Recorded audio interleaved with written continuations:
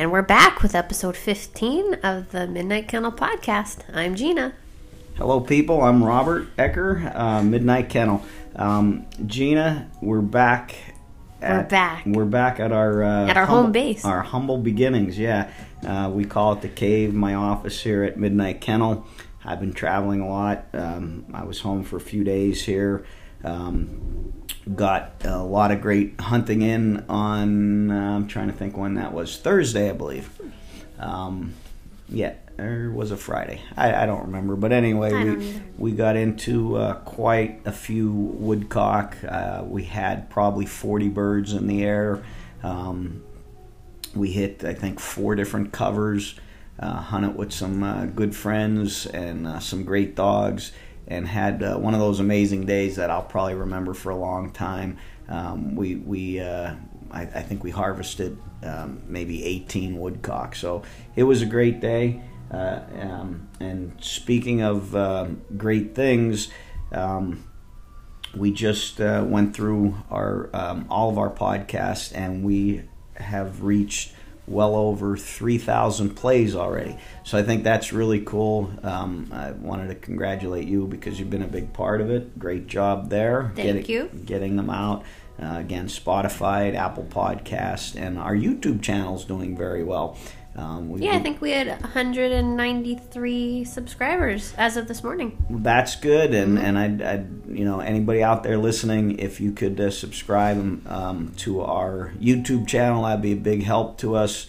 This time of year, we've been posting a lot of great hunting videos on wild birds, which is really neat. There's not that much content on the internet for wild birds, simply because it's very difficult to video.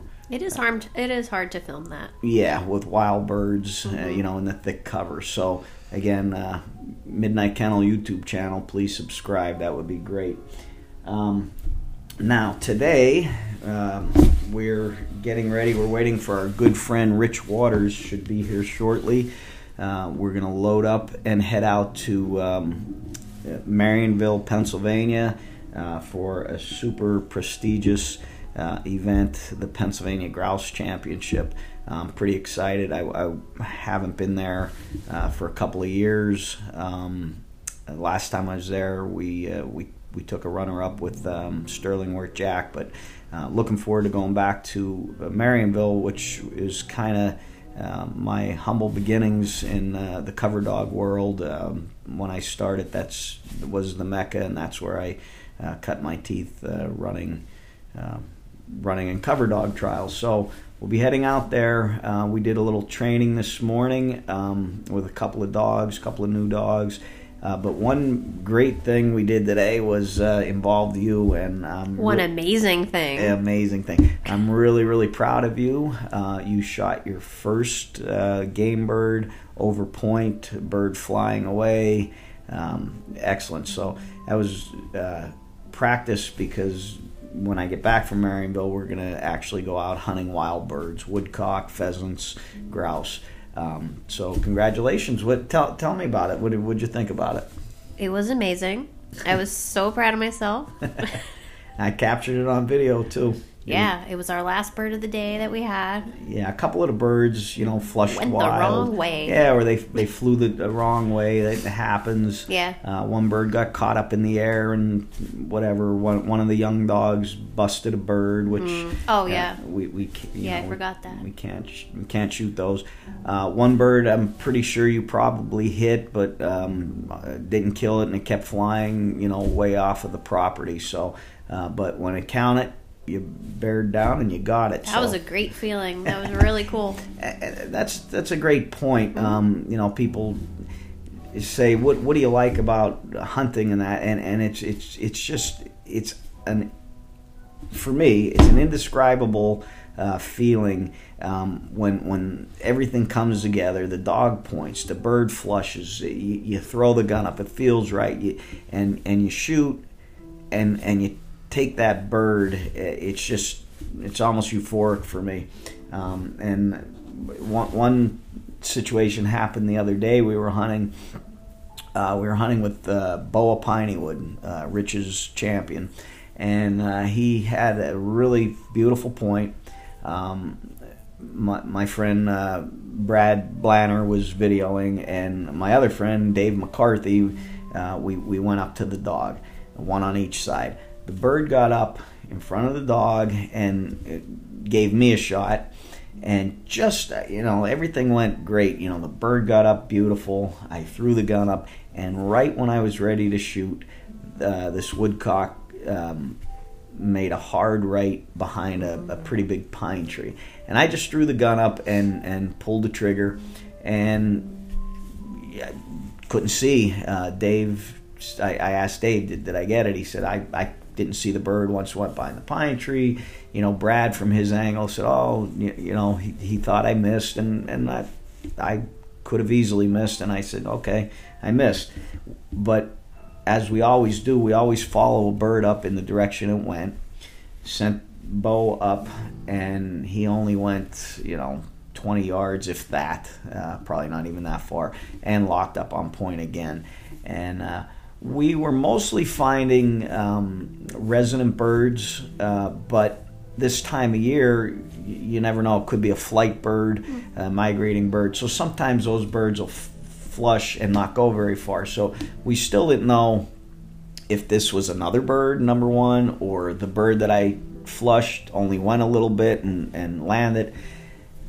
So we approached the point, ready to flush and shoot, and right in front of Bo was the woodcock, stone cold dead. So that was a great feeling, but a really good tip for our hunters out there: when you flush a bird and shoot, if you pull that trigger, no matter what, even if you're sure you missed, follow the bird up, because a lot of times, one BB will catch the bird, or you might not see, or whatever, and you could get the bird, and you certainly don't want to leave a dead bird out in the field, so always follow up your birds. So that's my hunting tip of the day. Good tip, and thank you for teaching me that. This took a while for me to get a hang of it. Well, we started with the blue rocks and just throwing the gun up and everything. I shoot a really light 410, and I've had it cut to fit me. And, you're kind of small like I am, so I really think that gun fits you well. And I'll make a comment on air. That's your gun to hunt with. If we go hunting, you use my gun. Okay. I don't want to piss off Michael Ecker, my son, but when I pass away, I want him to know you get that gun. And it's on record now. There you go. So, we've just been getting so many questions, comments and training questions, hunting questions, dog-related questions. We're going to get right into answering a few of those. When we started the podcast, Gina, we never knew what direction we're going to, but a lot of great dog stories and whatnot. But the question part is, I think, really something we should consider, because a lot of people are sending in their questions, and I just can't answer them all. But I think with you picking a few quality questions on air is a great way to approach this. I think so too, because a lot of people have the same questions. That's true. We'll get the same question over and over from a lot of different people. So never be afraid to ask a question, because there's probably someone out there that's also thinking or has the same question. Absolutely. So this one you just sent me yesterday, I think. So let's start with this one. This is from Nate White, and he said, what should you have with you when picking up your first bird dog, and what should you have at home? So he sounds like when you're picking up a puppy. Yeah, well, I honestly, I really think this was covered in episode number 1, where we talked about, getting a puppy and what you need. Maybe Nate hasn't listened to all the podcasts, but we'll go over that again, because it's very relevant question. People just getting into the game, and they're getting their puppy. Basically, it's not so much what you should have, but what you should be prepared for. You want to, if you want to know what you want your dog to do. We talked about this. So if you want to hunt, you want a dog just for hunting, and you want it to point and whatnot, you want to make sure you're getting it from the right kennel. And there's, with the internet, there's no reason why you should walk into a dog that's not going to be the type of dog that you want. A lot of guys want a versatile dog. They want to be able to take the dog, dove hunting, and have the dog sit there and retrieve doves, and then later in the season they want to go pheasant hunting with that same dog. Or maybe they want to walk up wood ducks along a river, and they want a dog that'll retrieve in the water. So you want to be specific and know what you want your dog to do. The same as if you're getting in the competitions and you want to run the horseback circuit in your area. Well, you want to try to get a dog that's going to be capable of competing there. So once you find out a good breeder and you get your puppy, one piece of equipment I think you should have, if you're going to make the dog a house dog, is an airline crate. I get a lot of people pulling up to the kennel for a training lesson or to drop their dog off and everything, and the dog's just bouncing around inside their vehicle. I think when you travel with a dog, it should be confined for safety reasons, absolutely. Also, that crate you could bring in your house, and you could crate train your dog, or in other words, house break them, and discipline them with the crate. I think confining a dog in the crate is the best way to do those things. So the crate, if it's super little, 8-week-old, a collar, might not even be ready for a collar, but that is a very simple piece of equipment. In fact, we just did a training lesson today with an Irish setter, 8 months old, and the dog did not have a collar on. They had one of these bands that goes around the flank or the chest, and then you clip on. And the problem with that is it's very hard to control the dog in the field. Oh, just a harness, like with the harness, right? In the bird situation, you've seen us work with the check rope. Yeah. So you want a good collar with a center ring on it. That's super important. Other than that, you really don't need anything when you pick up your puppy. Paper towels. Paper towels for accidents, for sure. Baby wipes. Eventually, you're going to need the training equipment, like an e-collar, a good e-collar, and a bell and all that advanced stuff.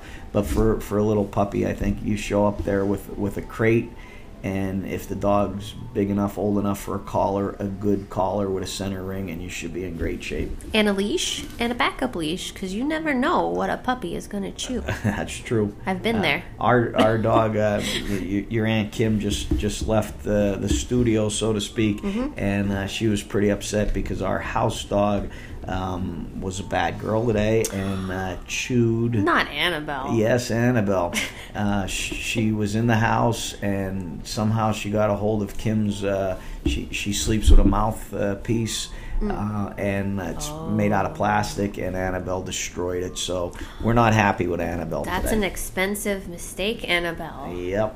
Yes, it is. So I would also recommend, if you haven't had a puppy in a long time, kind of have a plan about how you're going to discipline your puppy, and if you want to go to any extra basic obedience trainings, because sometimes people get rusty, Uncle Robert. Right, and I did mention that in the first podcast. Socialization is very important, but so is general obedience and discipline, and that goes back to the crate. The dog has an accident in the house, you could put it in the crate. The dog's acting wild or whatever, you could put it in the crate. So that crate is probably the most important thing for both discipline and training.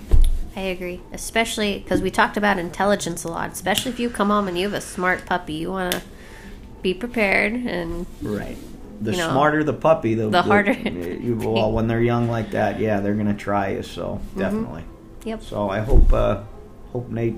I hope we're on the same page with the question, because that's a broad question. A very broad question. I hope we answered it. If not, Nate could reach out to us and be more specific. But that was a great question. Great question. And always work on having a positive, happy relationship with your puppy, because they might not want to do what you want them to do if you're not best friends. Right. Well, that's important. I don't think Annabelle and Kim are best friends right now. Not anymore. They're gonna have to work on that. Yeah. Next question is from a Chris Leeson. Do you know Chris? I don't. Okay. Good. We have a new listener then. Okay. His question is: in a field trial situation, say your dog points a bird. The dog goes on point, but the handler hasn't called the dog in yet. Well, I think I read the question, and it's a little... It is a little wordy. Yeah, a little wordy. I think what Chris is asking, your dog goes on point. Yeah. This is a field trial. Yes. Situation. The dog goes on point, and you're not up to the dog yet. You're still, 100 yards away or so, and you're going to the dog. And as you're going to the dog leaves point and self-relocates, points the bird again, and now from that point, now you get up to the dog and everything's handled correctly. You walk in front, flush the bird, shoot the gun.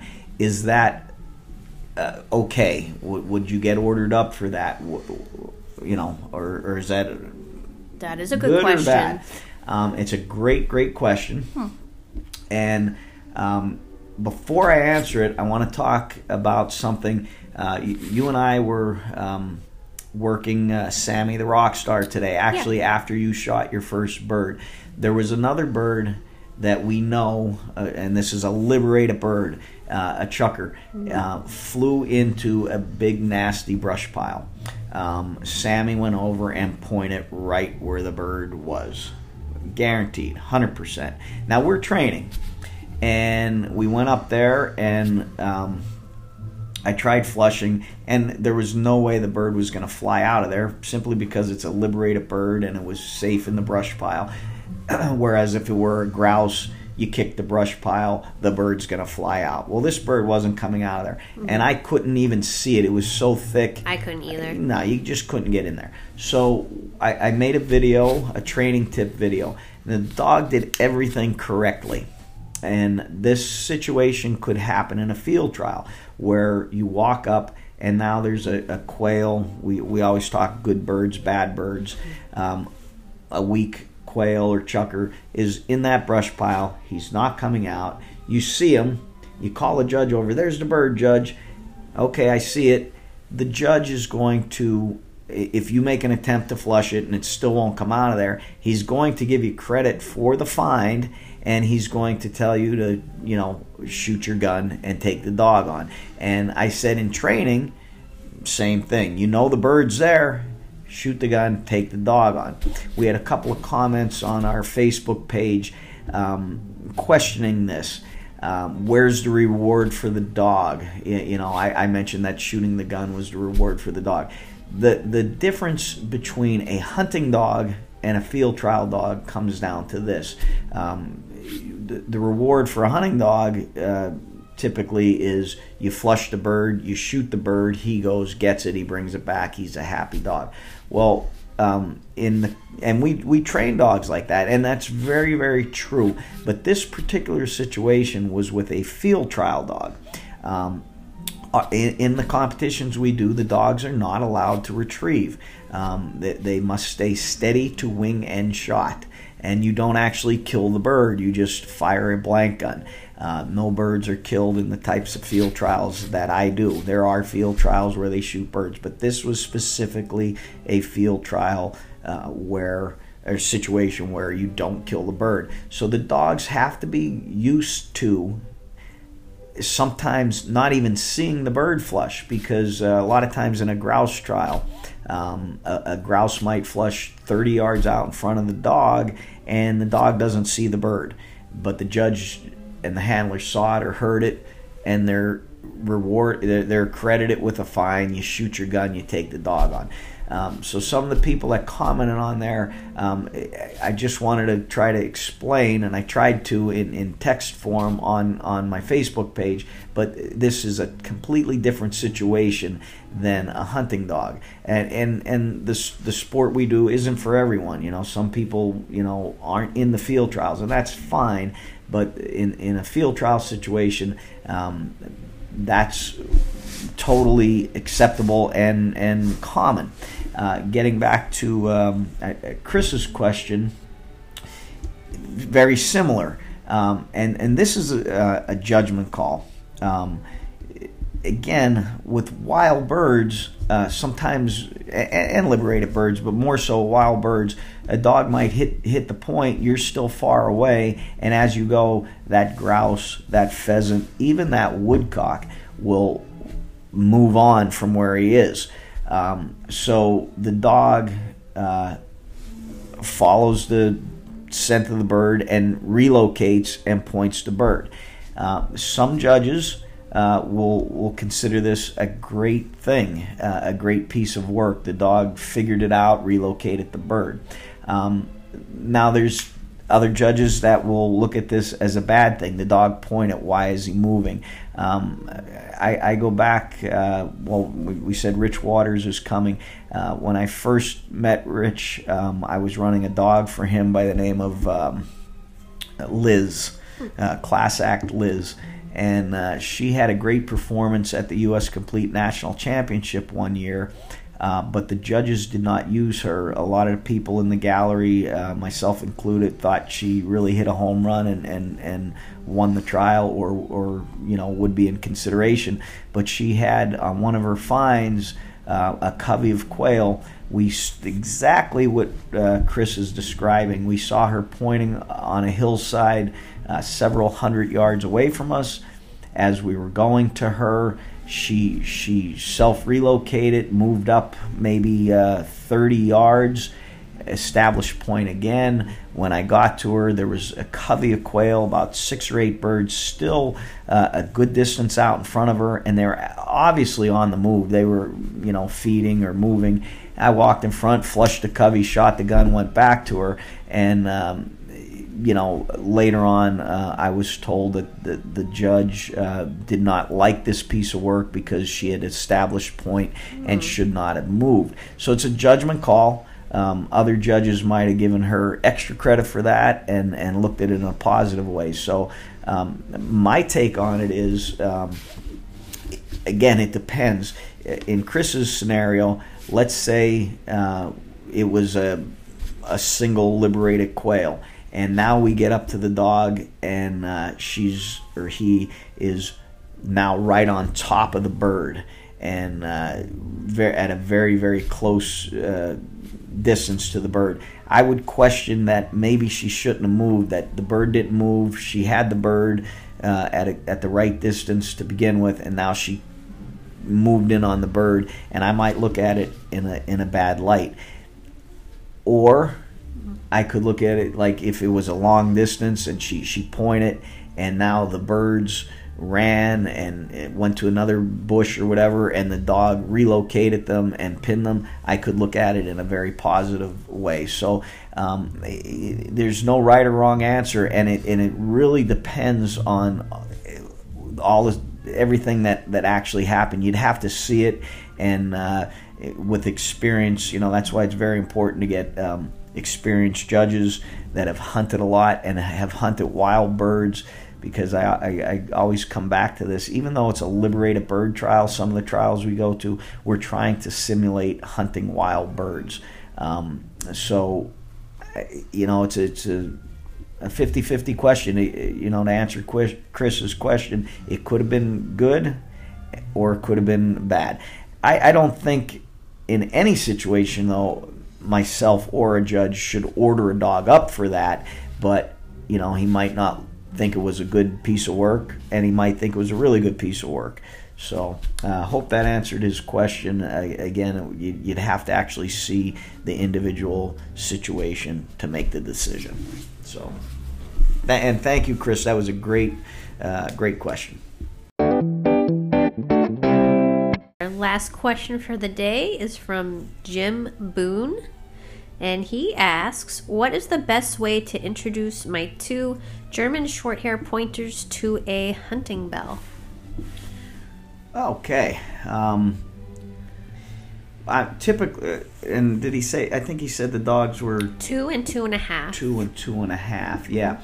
The best way, and it's a little too late for Jim, is, we have the little puppies here, Jenny and Hanky, as we call her. But anyway, they're only, 12 weeks old or whatever. The next time we take them out in the field and they're running around, they're going to have a bell on them. Mm-hmm. So when you do it, when they're really young, they just get used to it. In fact, if I took a bell right now and walked through the kennel and rang it, all the dogs would go nuts because they associate that with hunting and running in the field. But his and this happens to us. We'll get a dog in a train, and every single one of my training collars has a bell on it, so they have to get used to it. And a lot of them have never had a bell on, and a lot of dogs will get freaked out by having that ringing right next to their ear, under their neck, whatever. What I like to do in that situation is just put a bell on them in the kennel and leave it on there 24/7, and they'll be super freaked out a lot of times, and they won't want to move or whatever, but eventually they're going to get hungry, and you put the food down, they're going to eat, and now they hear the ringing while they're eating, or whatever exciting situation comes up. It's going to get their mind off of the bell. So I would say the best thing for him to do is to put the bell on the dog. It might be, if it's a house dog, it might be a little annoying hearing the bell ringing in the house all the time.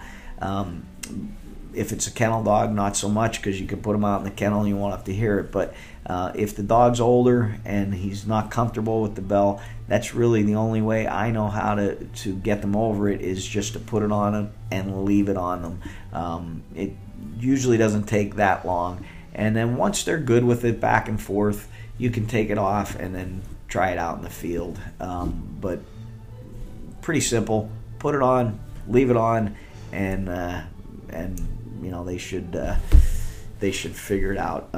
And eventually it becomes a good sound because they know they're hunting. Right.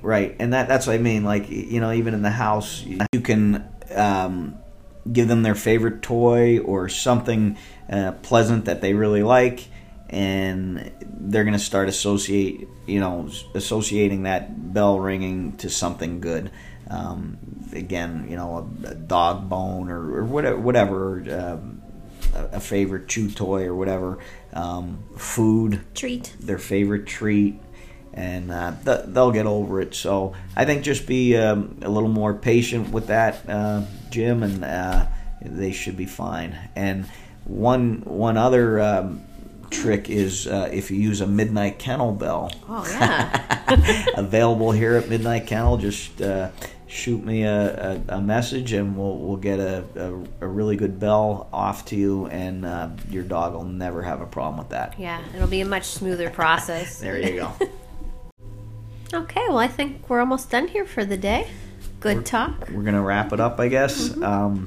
We have, when we're done here, you shot your first bird, and I'm going to teach you how to clean your first bird, because you want to eat your first bird. I'm going right home to cook it. I'm starving. I'll give you it's a chucker. Mm-hmm. It's going to be white breast meat, very mild, not pheasants and grouse have a nutty taste. Pheasants have kind of a darker meat, a gamier taste. Woodcocker, a whole nother level. But chucker's going to be really plain. You could pretty much do it any way you would do a chicken breast. Mm-hmm. So we'll get on that. And then, like I said, I'll be heading out to Marionville, Pennsylvania, and I'm looking forward to our next podcast. I'll be out there, and we're going to do it on location from the historic Kelly Hotel in Marionville, Pennsylvania. I'm looking forward to seeing some friends I have out there. Rick Harp, who he has our dog Ramsey. We'll get to see him. Bill Hankey, who years ago, you might or might not know this, he used to actually work for me. No, I did not know that. Yeah, actually, where we're sitting was I had an apartment here, and Bill lived here and helped me with the dogs and drove me all over the country. Back in the day, I used to go out to Wisconsin and everywhere in between, and Bill was a great friend and helped me there. So looking forward to that, and of course seeing Rich. I haven't seen Rich in a while. That'll be a lot of fun. Joe Camisa will be out there. He's always been very hospitable, and he's a great cook, and maybe we'll get to try some of his great Italian dishes. In fact, I think he's making some manicotti for me. Wow. Yeah, I'm looking forward to that. So big week coming up, and it was a lot of fun today out in the field with you, teaching you great the day. game. Yeah. So we'll be back at it in a few days. All right. Well, take care, everyone.